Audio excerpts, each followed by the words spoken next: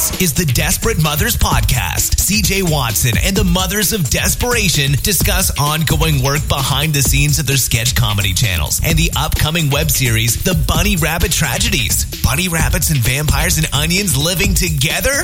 Oh my. Check out what these desperate mother are up to this week.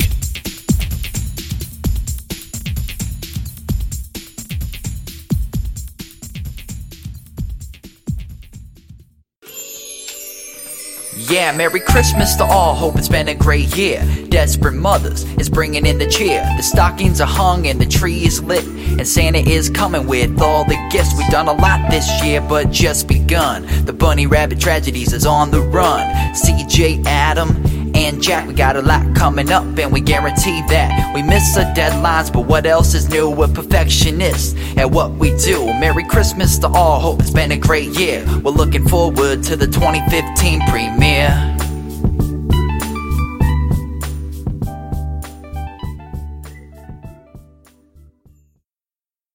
Okay, Happy New Year, everybody. This is CJ Watson. And this is Jack Fisher.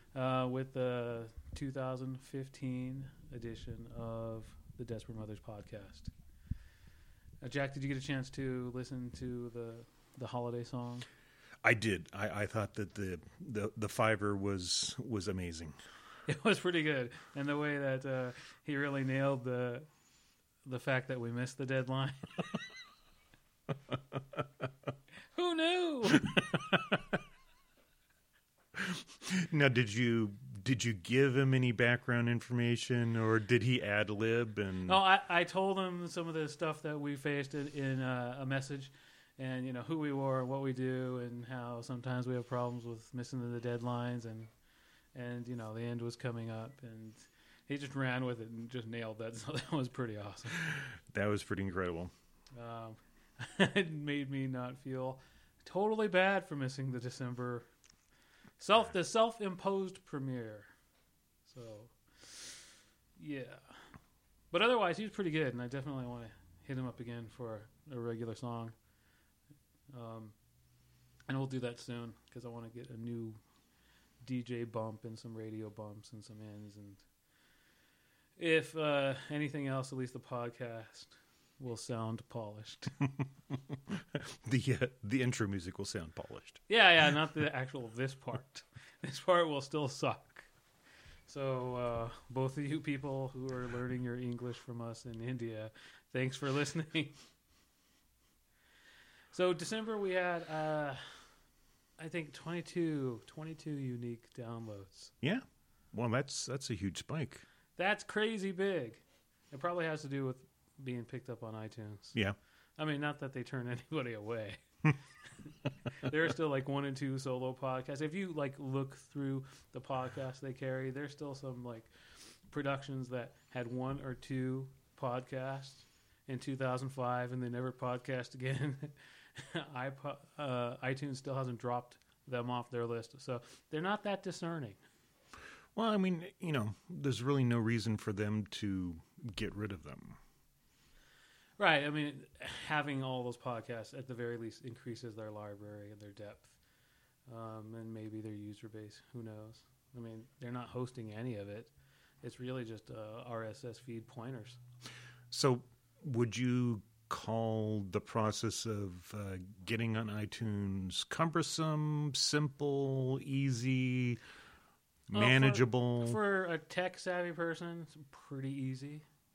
I can see it cumbersome for someone who doesn't know how to do the ins and outs of having their podcast hosted and stuff. But there's pretty much a lot of wikis out there that walk you through the process, and there's free services. I went with the Liberated Syndication, Libsyn, for the podcast because I wanted a little bit more control and a little high-quality servers and stuff. But you could definitely do it freebie on archive.org or maybe even Amazon Web Services. Yeah. I was looking at that. I just wanted the freedom that a good paid host with an awesome reputation has. So they even have apps we can distribute if we get to the point where we want to. So you could brand the Desperate Mothers app and have it feed the podcast? Yeah, definitely. They Sweet. definitely have that. So if we get to the point where we maybe get 100 subscribers, we might do something like that. Or, 1,000. Or, I'd say or more, but come on. We'll see. We'll see who jumps on board when... You got to dream, man. You there's have to actual imagine videos. big things. Yeah, when there's actual videos up, we'll see. Right now, we're still struggling to keep the members of the Desperate Mothers that we had when we started.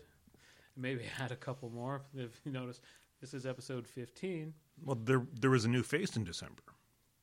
Or that's not the first time that Ray had podcasted with you, though. It actually is. Oh, really? Okay. Yeah, we talked about it a lot. He talked about doing music and stuff, but with his job and everything, it's really busy. And December he had off, so we thought, it'd be fun to try to podcast. And we did a podcast over Skype. Okay. And we recorded our microphones on the computers on separate tracks from the Skype phone call. And then we uploaded them to or I had him upload his MP3 track, or his WAV file, actually. I mean, I could be sitting at home and not having to look at your smelly ass. Provided you got a good microphone and recorder. Damn it. That's what I was thinking. If we can group Skype, none of the mothers have to come together at all. This would be so much easier if I didn't have to look at you. Well, with Skype, you kind of have to look. You can minimize the window. Yeah, you can mute the picture. Yeah.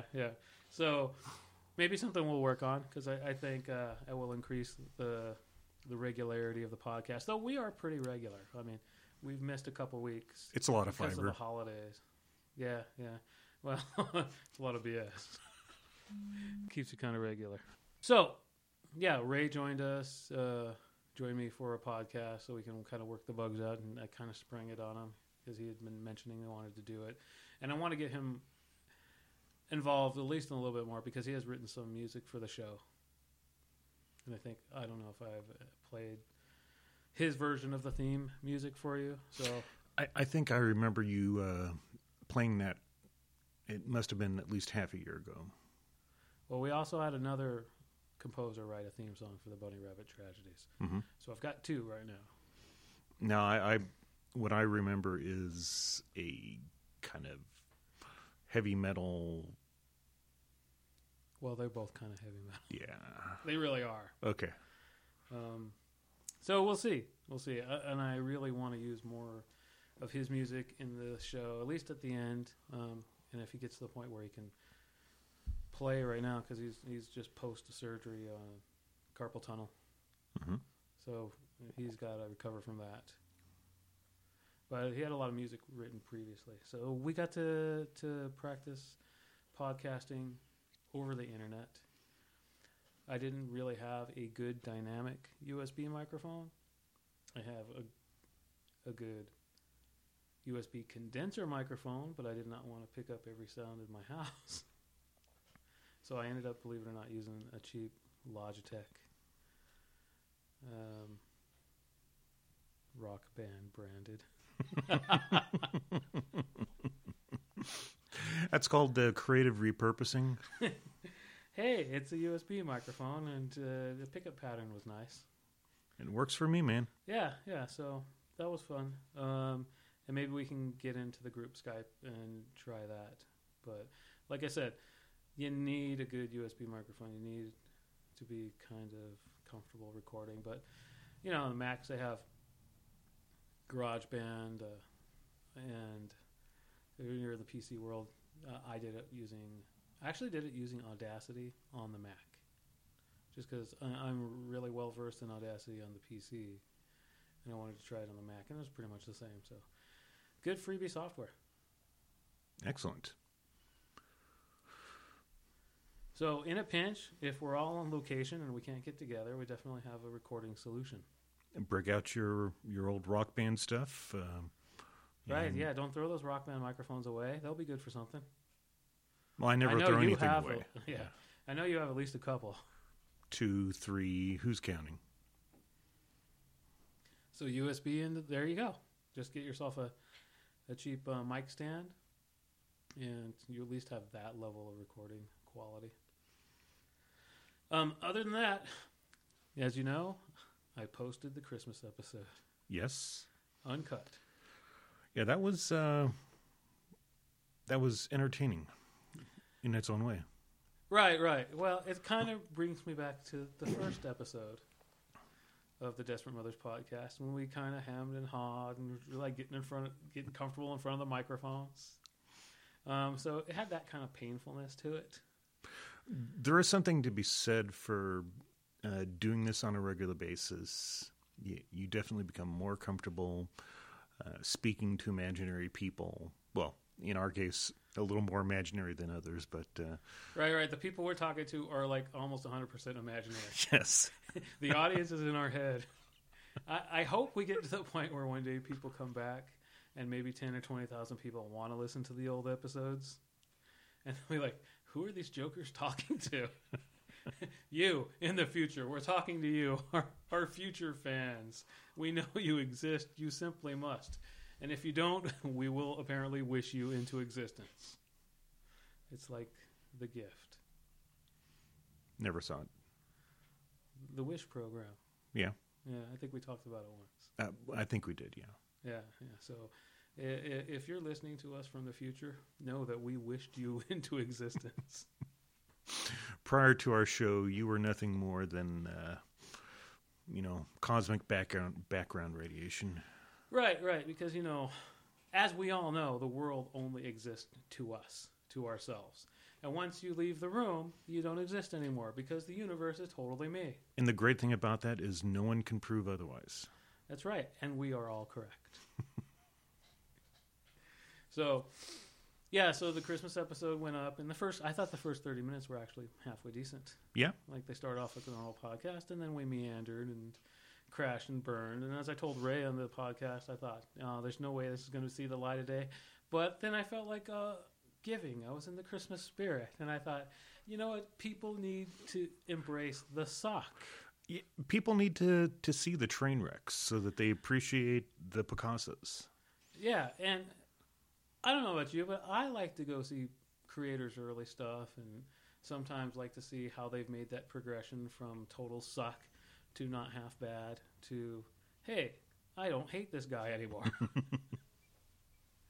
I don't know if, hey, I don't hate this guy anymore is higher or lower on a scale, above or below, not half bad. Well, yeah, it kind of gets into that area of, is it better to be loved, hated, or feared?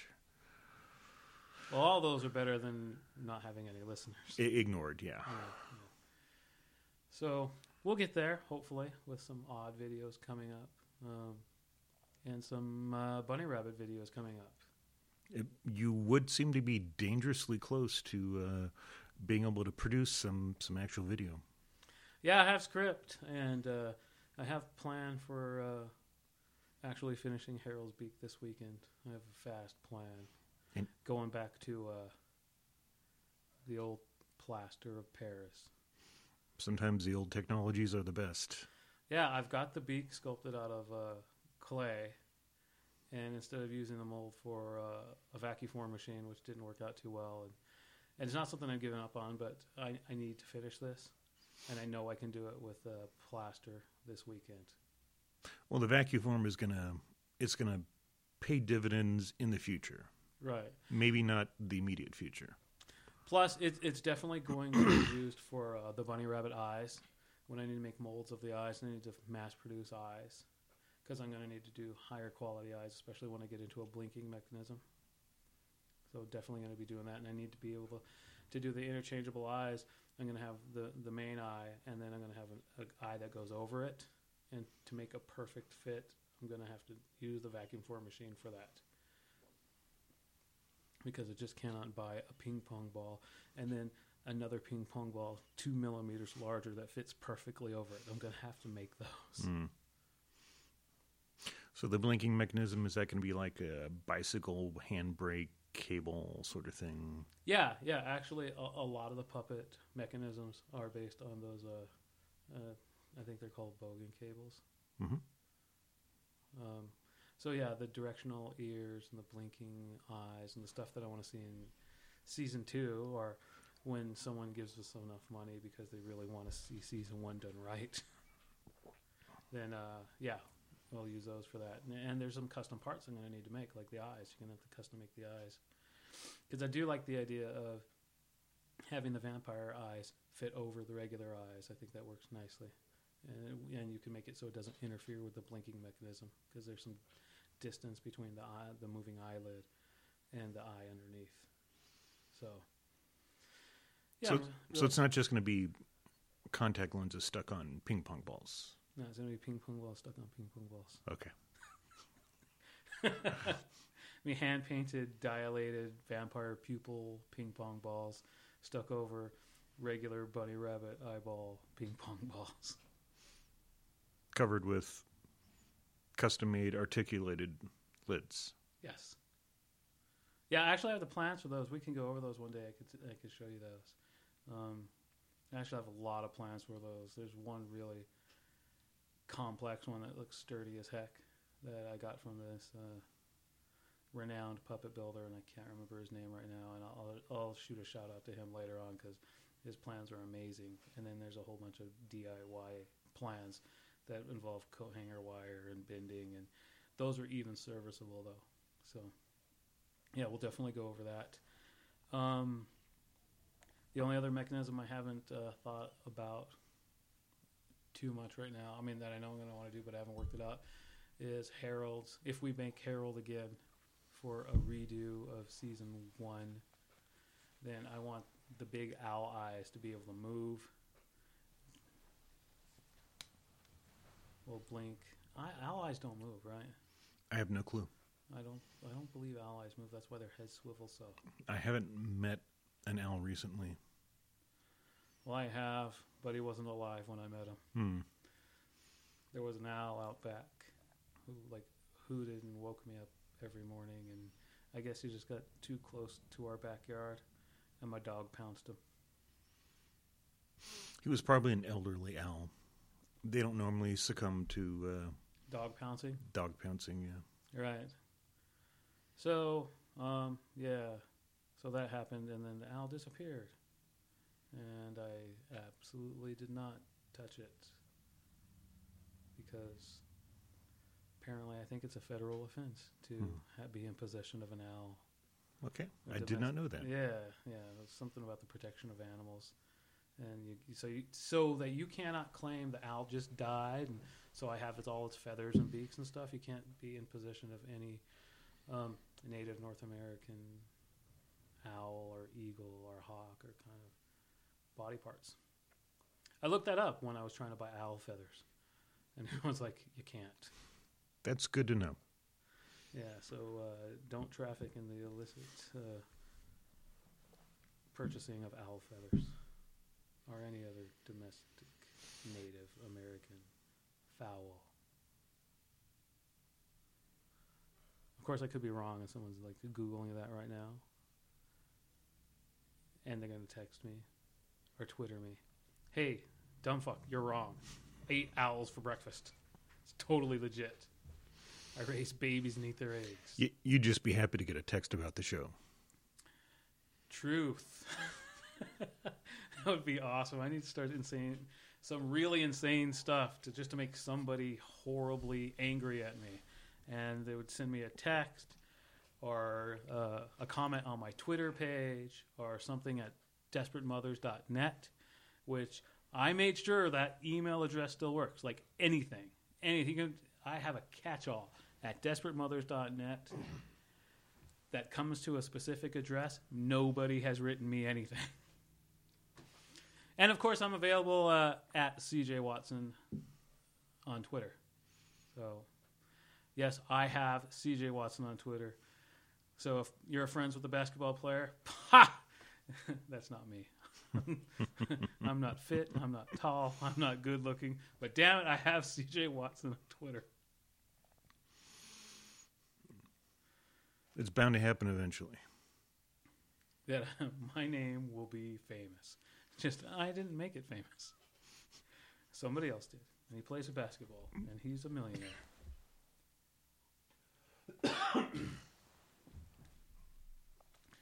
So,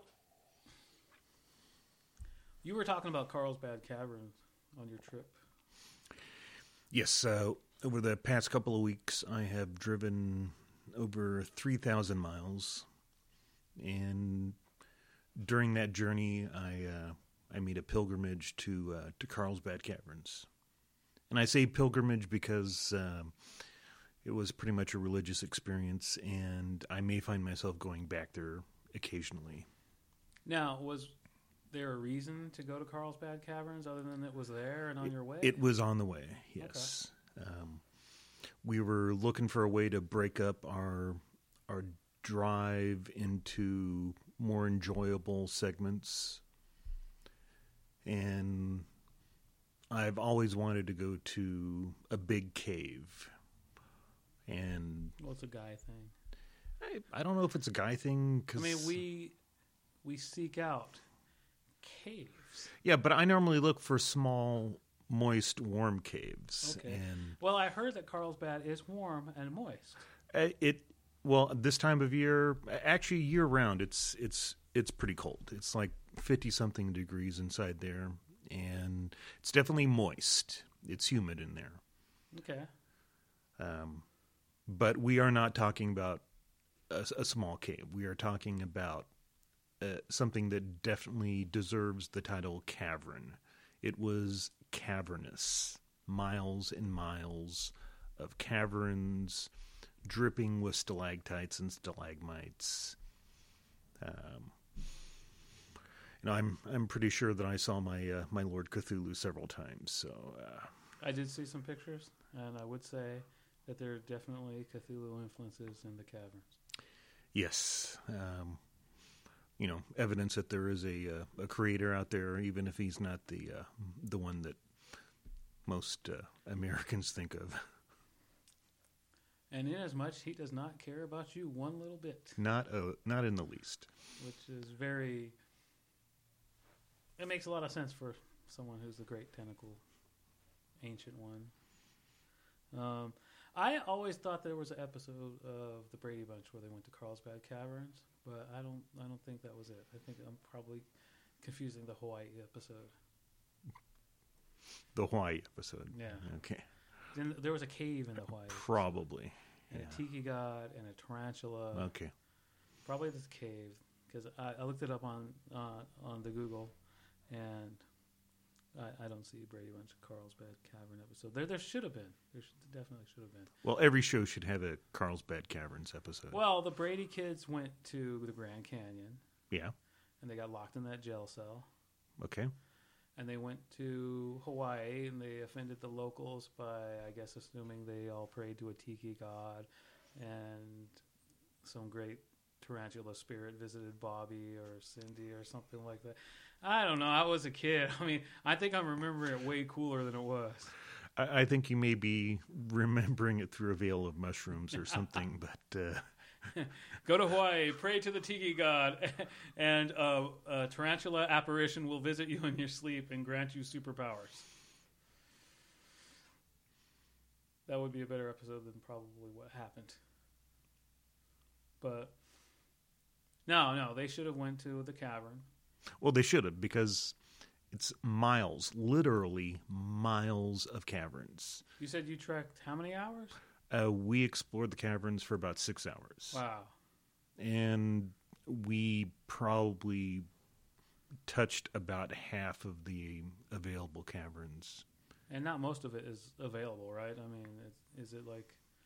There are definitely areas where you can't go. There are well-defined pathways that you have to stay on. You may or may not know this, but the cavern environment is actually fairly delicate. Mm-hmm.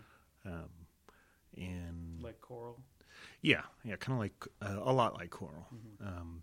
And if you have, especially if you have people that are, trying to take home mementos and touching stuff, and it's really easy for the environment to be damaged.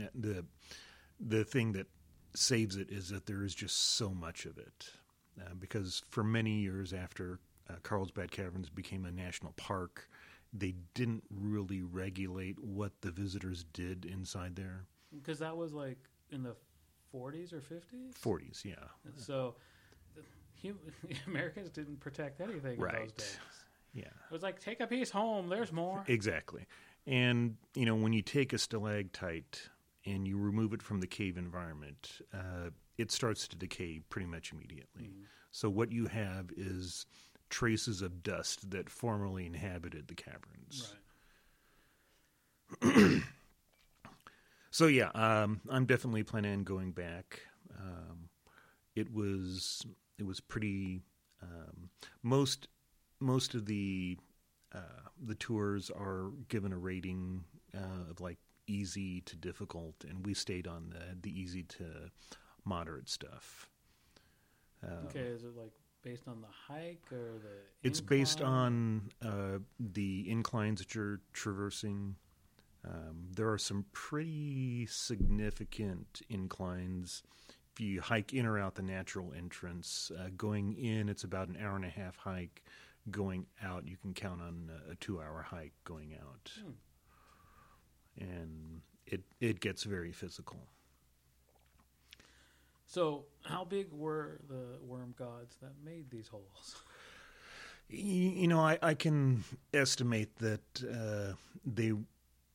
the old ones that made these caverns were at least the size of blue whales. That's crazy. So really, they were made by what? Just water running through and then formations forming in the caverns? Or?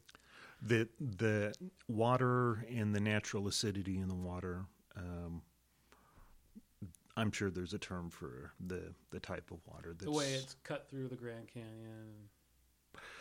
The Grand Canyon is more just a force of erosion. Mm-hmm. This has a lot to do with the active acidic components of the water just eating away at the limestone. And so is it runoff, or is there like a giant pool somewhere under the caverns, or does it feed into?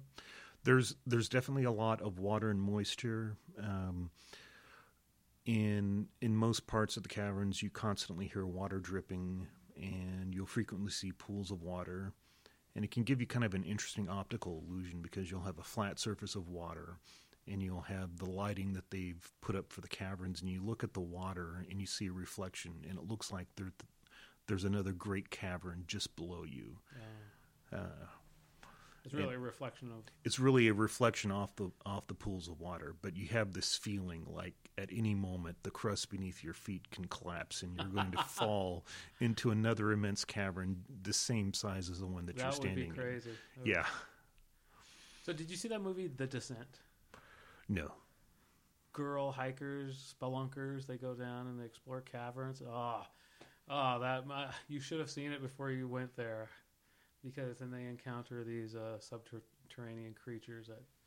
The Descent. Yeah. I'll add it to my list of stuff I want to see. It is actually a really smart horror movie. Because there's decent...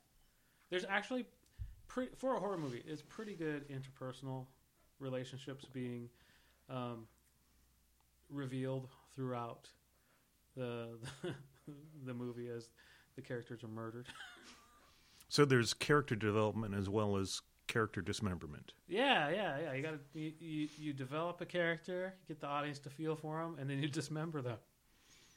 I mean, it's good writing that way. I mean, I haven't seen The Descent 2, but there's no way it could have lived up to the greatness of The Descent 1, you know. And it was very, underground, subterranean predator creatures attacking the girls that were spelunking. And they were, like, way too pretty to be, like, hardy cave spelunking girls, They look like they're, like, Hollywood actresses who's just... Bikini models. Yeah. So, but, I mean, the writing was surprisingly good. But, that's not such a terrible thing in casting, No, because, it's just like real life, right? The most interesting people in real life are your ugly fuckers. They say Bonnie and Clyde were fairly attractive people, but they were fairly attractive people for outlaw scumbags. Outlaw scumbags weren't typically good-looking people. So, Hollywood makes a movie, and they want people to actually go see the movie, so they don't cast ugly people. They cast pretty people.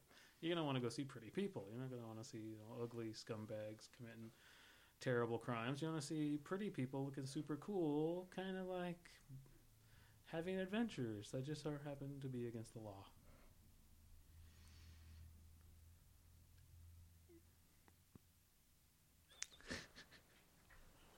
You got nothing. I got nothing.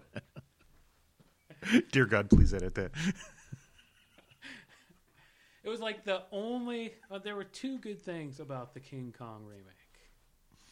One was... what's her name?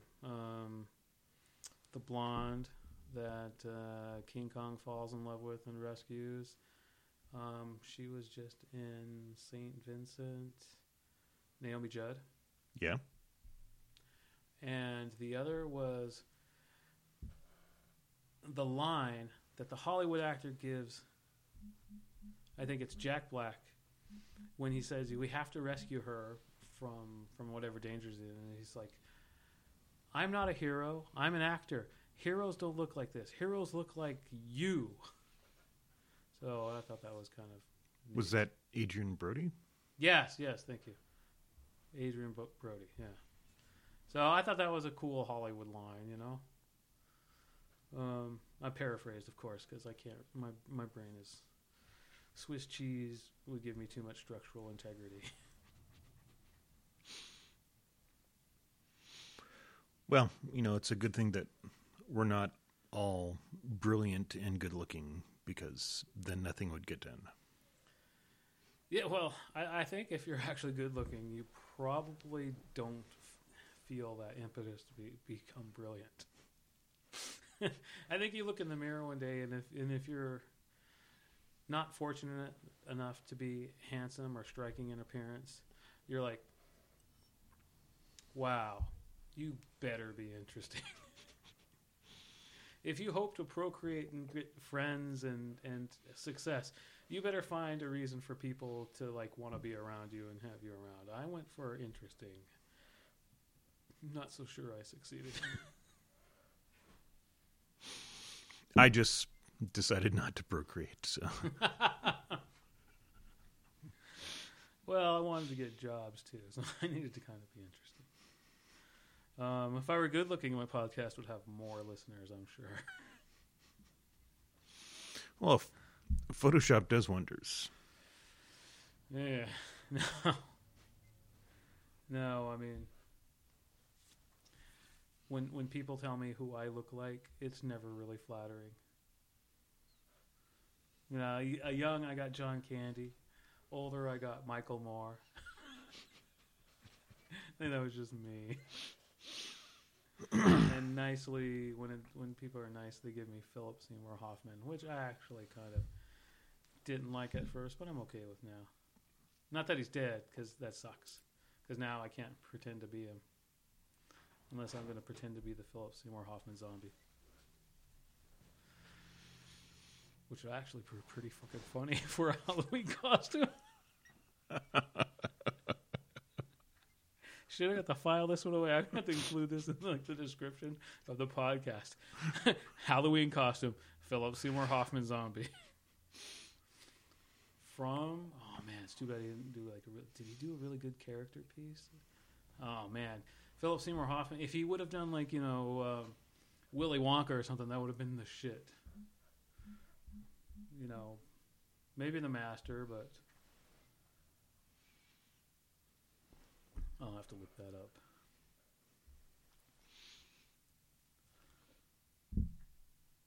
I think one of my favorite Philip Seymour Hoffman movies is Charlie Wilson's War. Yeah. I mean, he was a great actor. He really was. Just about everything he did was awesome. That was a good movie. I did like The Master. I think The Master was a little bit gutless on the side of what it really was. Didn't hit hard enough? It did not. If you're going to make that movie, which is so obvious about the L. Ron Hubbard, so obviously an L. Ron Hubbard movie, you really should have just hit home with it. But I think it's because of the fact that it's going to piss off a lot of Scientologists. Which means it's going to piss off a fair amount of your potential cast members. Yeah, our agents and stuff. I don't know how deep Scientology goes in Hollywood. I mean, I respect every religion for the people that practice it, because that's what you really have to do. I don't see any reason why their crazy stories any less valid than other people's crazy story. Right. I mean, seriously, I have to totally agree with that. I mean, just because you can trace it back to the origin of one guy, eventually you can always do that. I mean, being raised Pentecostal like I was, they trace my religion's origin story back to some long-haired hippie and 12 of his buddies who just refused to work and tried to get like everybody to like join their club.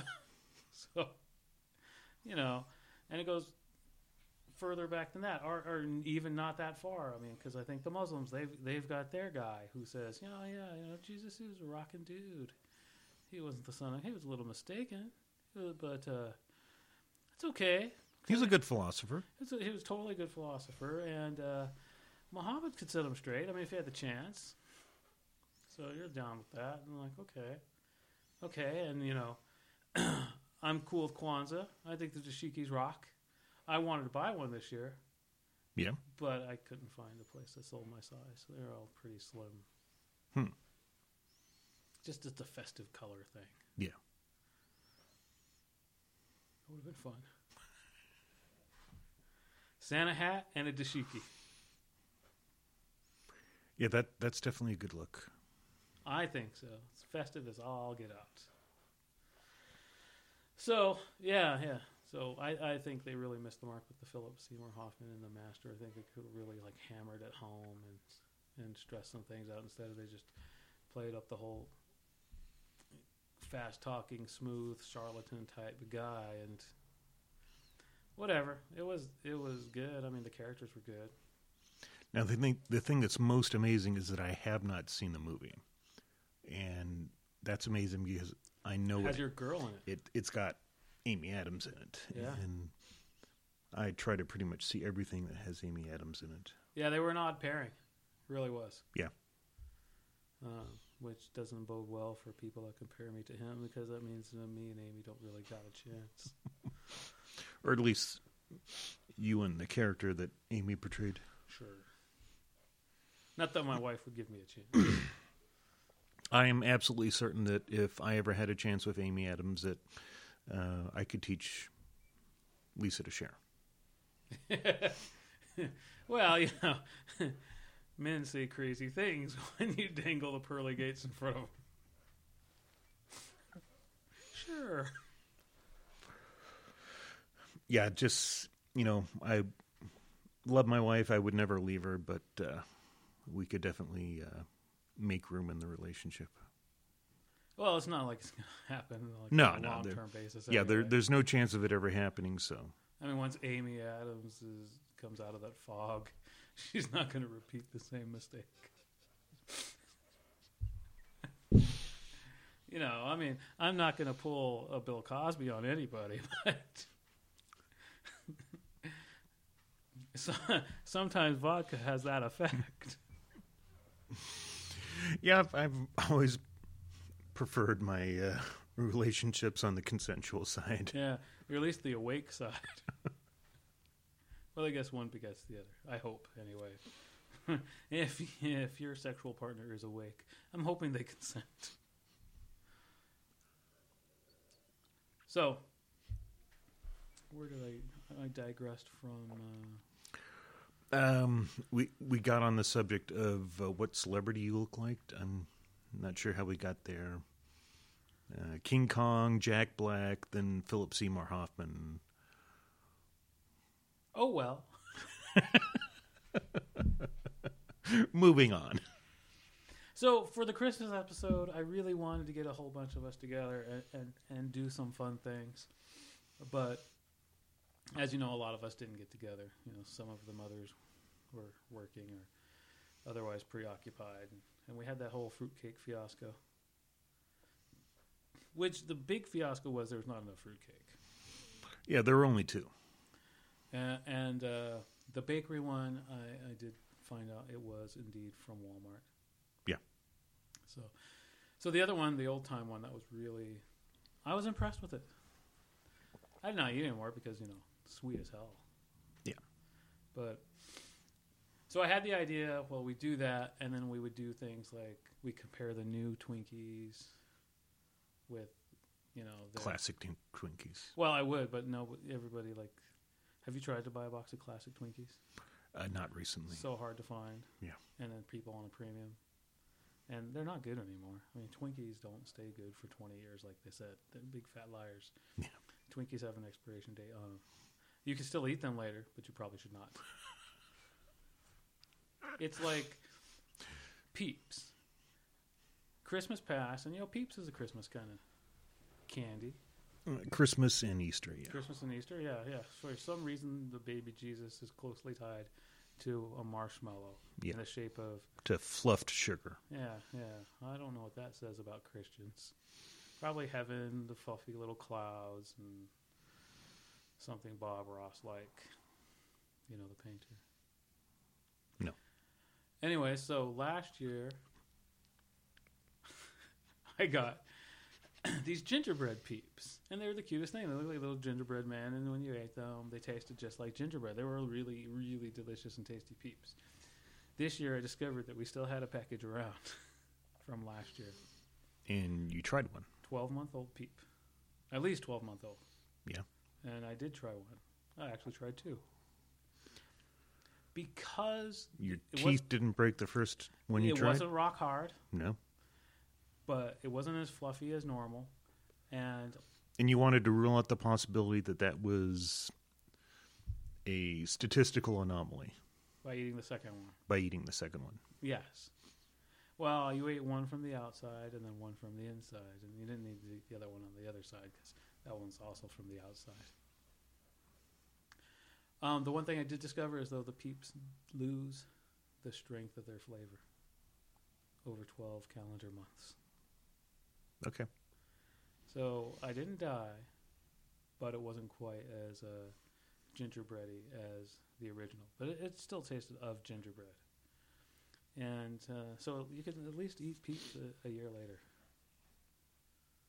Well, I'm sure the chemicals that they put in to flavor it like gingerbread had, decomposed into other compounds. I did, however, find some jelly beans from Easter during my Christmas decoration extravaganza, and I did eat some of those. Now, jelly beans, I think, would be relatively safe. Except for that shellac business. They say they spray jelly beans with shellac. Yeah. And shellac is like dung beetle excrement. That's a whole thing. Yeah. Yeah. You could look it up on the internet, where it always tells the truth. I read it on the internets. So, I'm getting to Twinkies. I wanted to do a comparison of Twinkies. Since I can't do a comparison of Twinkies with old Twinkies and new Twinkies, I can do a comparison of Twinkies with Twinkies made by the new company and Little Debbie Cloud Cakes. Now, I don't know if you know the Little Debbie brand, like all the rest of us, but growing up, Little Debbie was... Oh, of course. Like the generic, cheap version of Hostess Everything. I mean, yeah, they might be around for a lot of things, and they might nail a couple of things, like the peanut butter wafer cookies. Those are awesome. Or the oatmeal cream sandwiches. Those are great. I was always fond of the chocolate Swiss roll. Or do you like the Little Debbie Swiss rolls? Oh, well, yeah. Over the Hostess Ho-Hos? Oh, definitely, yeah. It's different. Yeah. The chocolate's thinner. So it's just different. So what I ended up doing was purchasing a box of new Hostess Twinkies. This was for the Christmas show, so these are a month old. I don't know if they have a fresh buy date on them. It says best by December 31st, 2014. So we're running close. So yeah, we need to make haste on this. So I got a box of 10 Hostess Twinkies and 10 Little Debbie Cloud Cakes. And the first thing I wanted to point out was we always considered Little Debbie the bastard stepchild of like baked goods. The redheaded stepchild. Yeah. Well, no, I don't cotton to that redheaded business. For obvious reasons.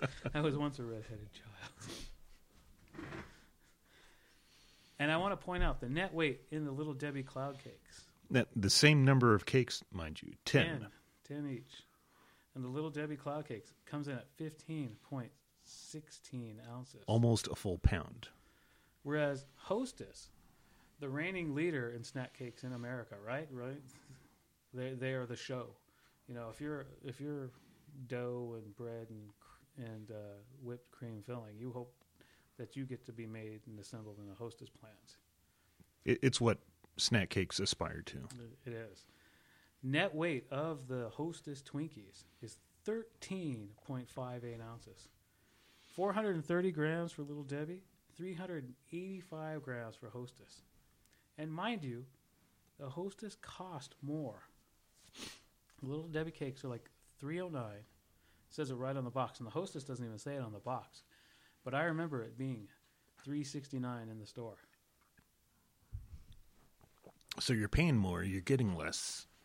And you're buying, you're paying for the name of a company that is not the same company you had before. So the Little Debbie says best sell by November 25th. So I must have picked that up right then. Yeah. So we're gonna get on the ball with these. So if the taste, we might have to do this again because it looks like the deck is already stacked against Little Debbie because she's not as fresh as the Hostess. Or the Hostess do indeed keep longer. And it's cold, so they're a little bit cold.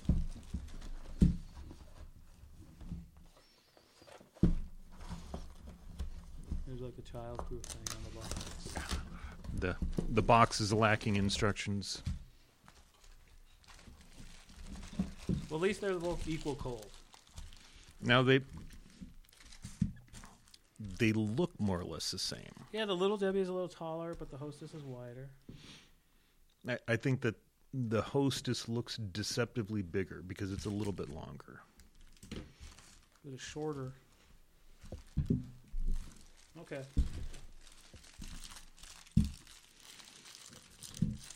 So we're going to take a bite of the Little Debbie Cloud Cake first.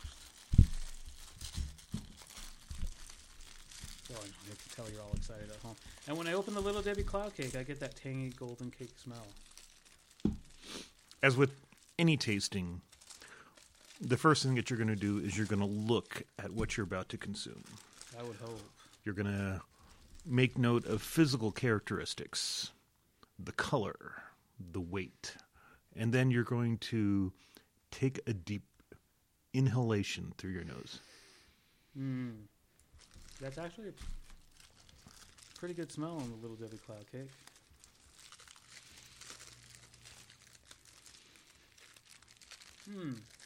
I think the Little Debbie Cloud Cake smells a little more vanilla-y, a little more of that cakey smell. Yeah. Little Debbie's definitely stronger. I can definitely smell the cream filling on the cloud cake.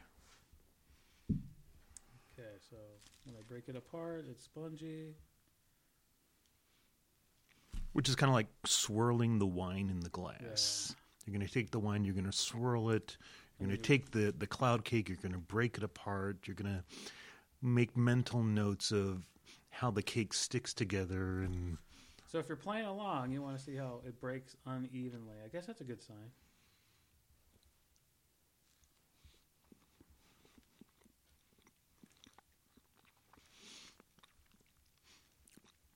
Now, when you're taking a bite of these, there's really two bites. There's the bite off the end. Right. Which is probably going to have a little bit more cake in it. I think it's going to be a little more tangy because it doesn't have that the filling to offset all of the cake. Good balance. I think the filling goes most of the way to the end of the cake. Yeah, the Little Debbie Cloud Cake seems to be filled pretty good. Wow. Although. Yeah, it's pretty fat.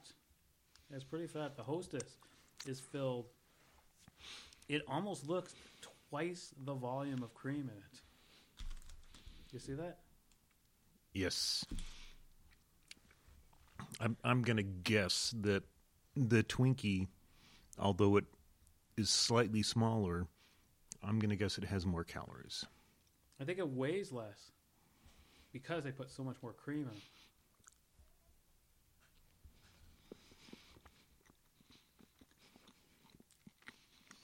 in. I think the cake loses the battle there with the Twinkie. I think the cream really overpowers it. Well, the filling seems more marshmallowy, Yeah, it does. less creamy. Yeah, there's more body to the cream on the Twinkie than the Little Debbie. The Little Debbie is more like the classic Twinkie cream. Mm-hmm. And I think you're right with that. There's so much more body to the Twinkie cream. What do you got in the calories on that? Okay, so the hostess is saying serving size 2. So you're going to have to cut their math in half. Calories per serving, 270. Wow. So they're coming in at 135 calories per, whereas Little Debbie is at 150. Wow. So more.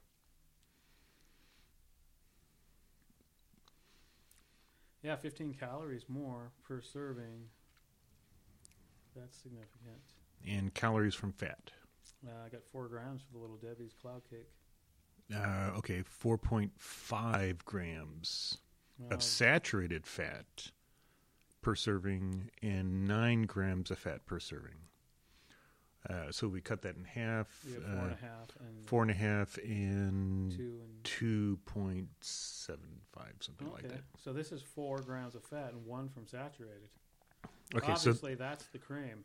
the Twinkie has a lot more fat and a lot more saturated fat. Your total carbohydrates on that and sugars? Little Debbie's 28 and 17. Total carbs is 46 grams So 20, and 33 from sugar. 24 and 16 and a half. So they're pretty really close. This is 28 and 17. That's like 24 and 16 and a half. And it really seems that the Twinkies, it's the filling. That's the big difference in it. And that's probably why it weighs less. Do you have a dry spot in that? Yes, this second bite. Is it the Hostess? The hostess. Well, there was a little void in there, where it's almost all cake. Well, as you know, the Hostess, these bar style filled cakes, they're injected with 3 points of injection because it's really almost impossible to do a single point all the way through. I guess the cloud cake has the same pattern. Okay, so that's interesting. I actually prefer the cloud cake. Absolutely. The cake is better. The cream is more traditional Twinkie type cream. More creamy, less marshmallowy. Yeah. Not that I don't like marshmallows, obviously. I ate a year-old peep. But when I eat Twinkies, I don't want marshmallow. I want Twinkie cream. So this is going to be interesting when we have our comparison with like the cupcakes and the ding dongs and the Swiss roll and ho-hos in the future. Hopefully we can have more people like chiming in, seeing what they like. But yeah, so that's pretty interesting. Cloud cakes for the win, and I know cloud cakes didn't cost me $3.09. That's just what the retail is on there. But I do know the Hostess cost $3 something real dollars. So definitely would not be picking those up again, unless we're going to do another one of these taste tests. It's just a shame because I really like the Hostess brand. Yeah. You know, you grew up with them. And it's really a shame what happened to the company. Victim of management trying to win versus labor. Oh, well, there's so much more going on. I mean, they were held by such a company that had other holdings, other businesses. Yeah, they were mismanaged. Yeah, the big company overall went belly up, and Hostess was just tied to that. I think they were the only division of the company that was making money, and so they tried to cut profit or cut costs everywhere they can. You know, it just happens. I mean, if all of your investments are tanking, it doesn't matter if you have one good one or not. I mean, if it's not enough to save your business, you can cut costs all you want. It's just not going to help. The bottom line is a bottom line. Exactly. So, yeah. Okay, great. Cloud cakes? Yay. Twinkies? Nay. Twinkies, meh. Yeah, meh. I think that's what the kids all say. What the kids say these days? Meh. No, I think the kids have gone past that. Those kids are adults now. Yeah. I think it's just the wannabe hipster adults that say, meh. You're very old. Just get a t-shirt that says, meh, prove how out of touch you are.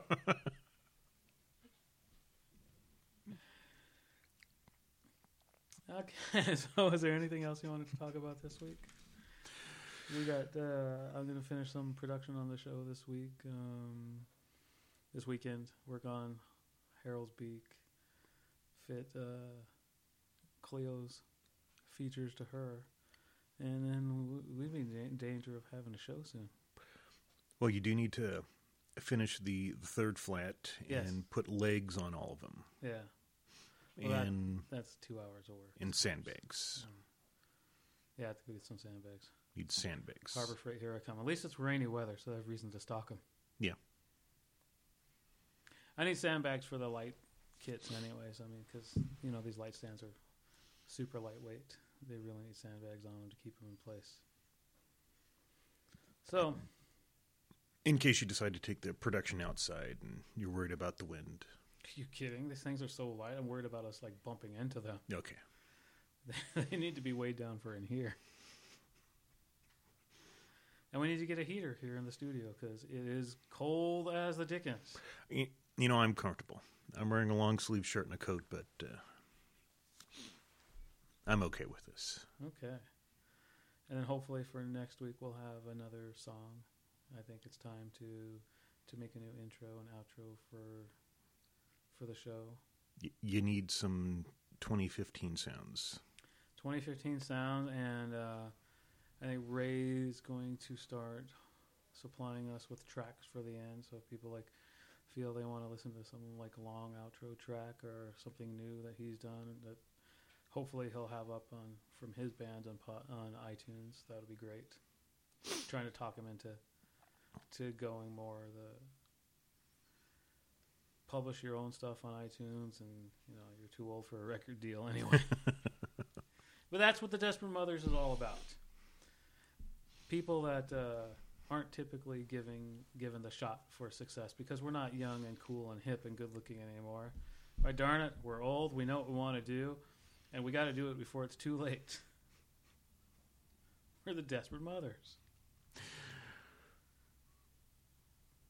So with that, the Desperate Mothers are going to be out for this week. Hopefully both of you guys can join us next week. And if you want to shoot me an email, anything at desperatemothers.net, or hit me up on Twitter at CJ Watson. So I'm CJ Watson for the Desperate Mothers. And I'm Jack Fisher. And tune in again, please.